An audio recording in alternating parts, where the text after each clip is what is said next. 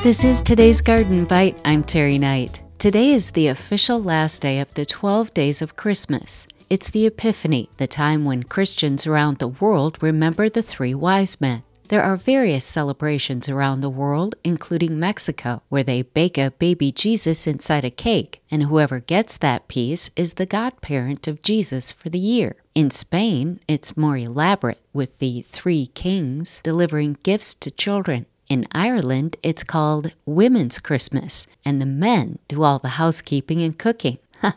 Oh yeah.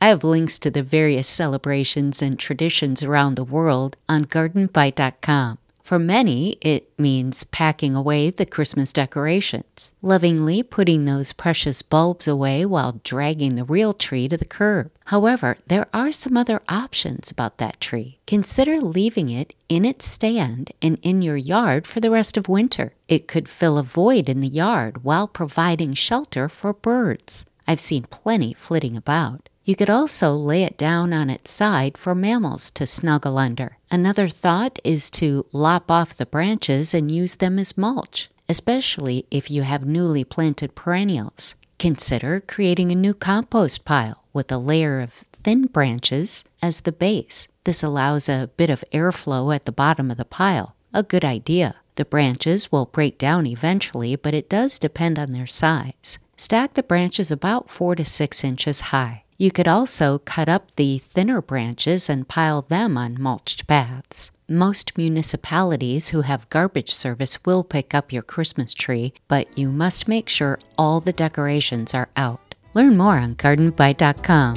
That's today's Garden Bite. I'm Terry Knight.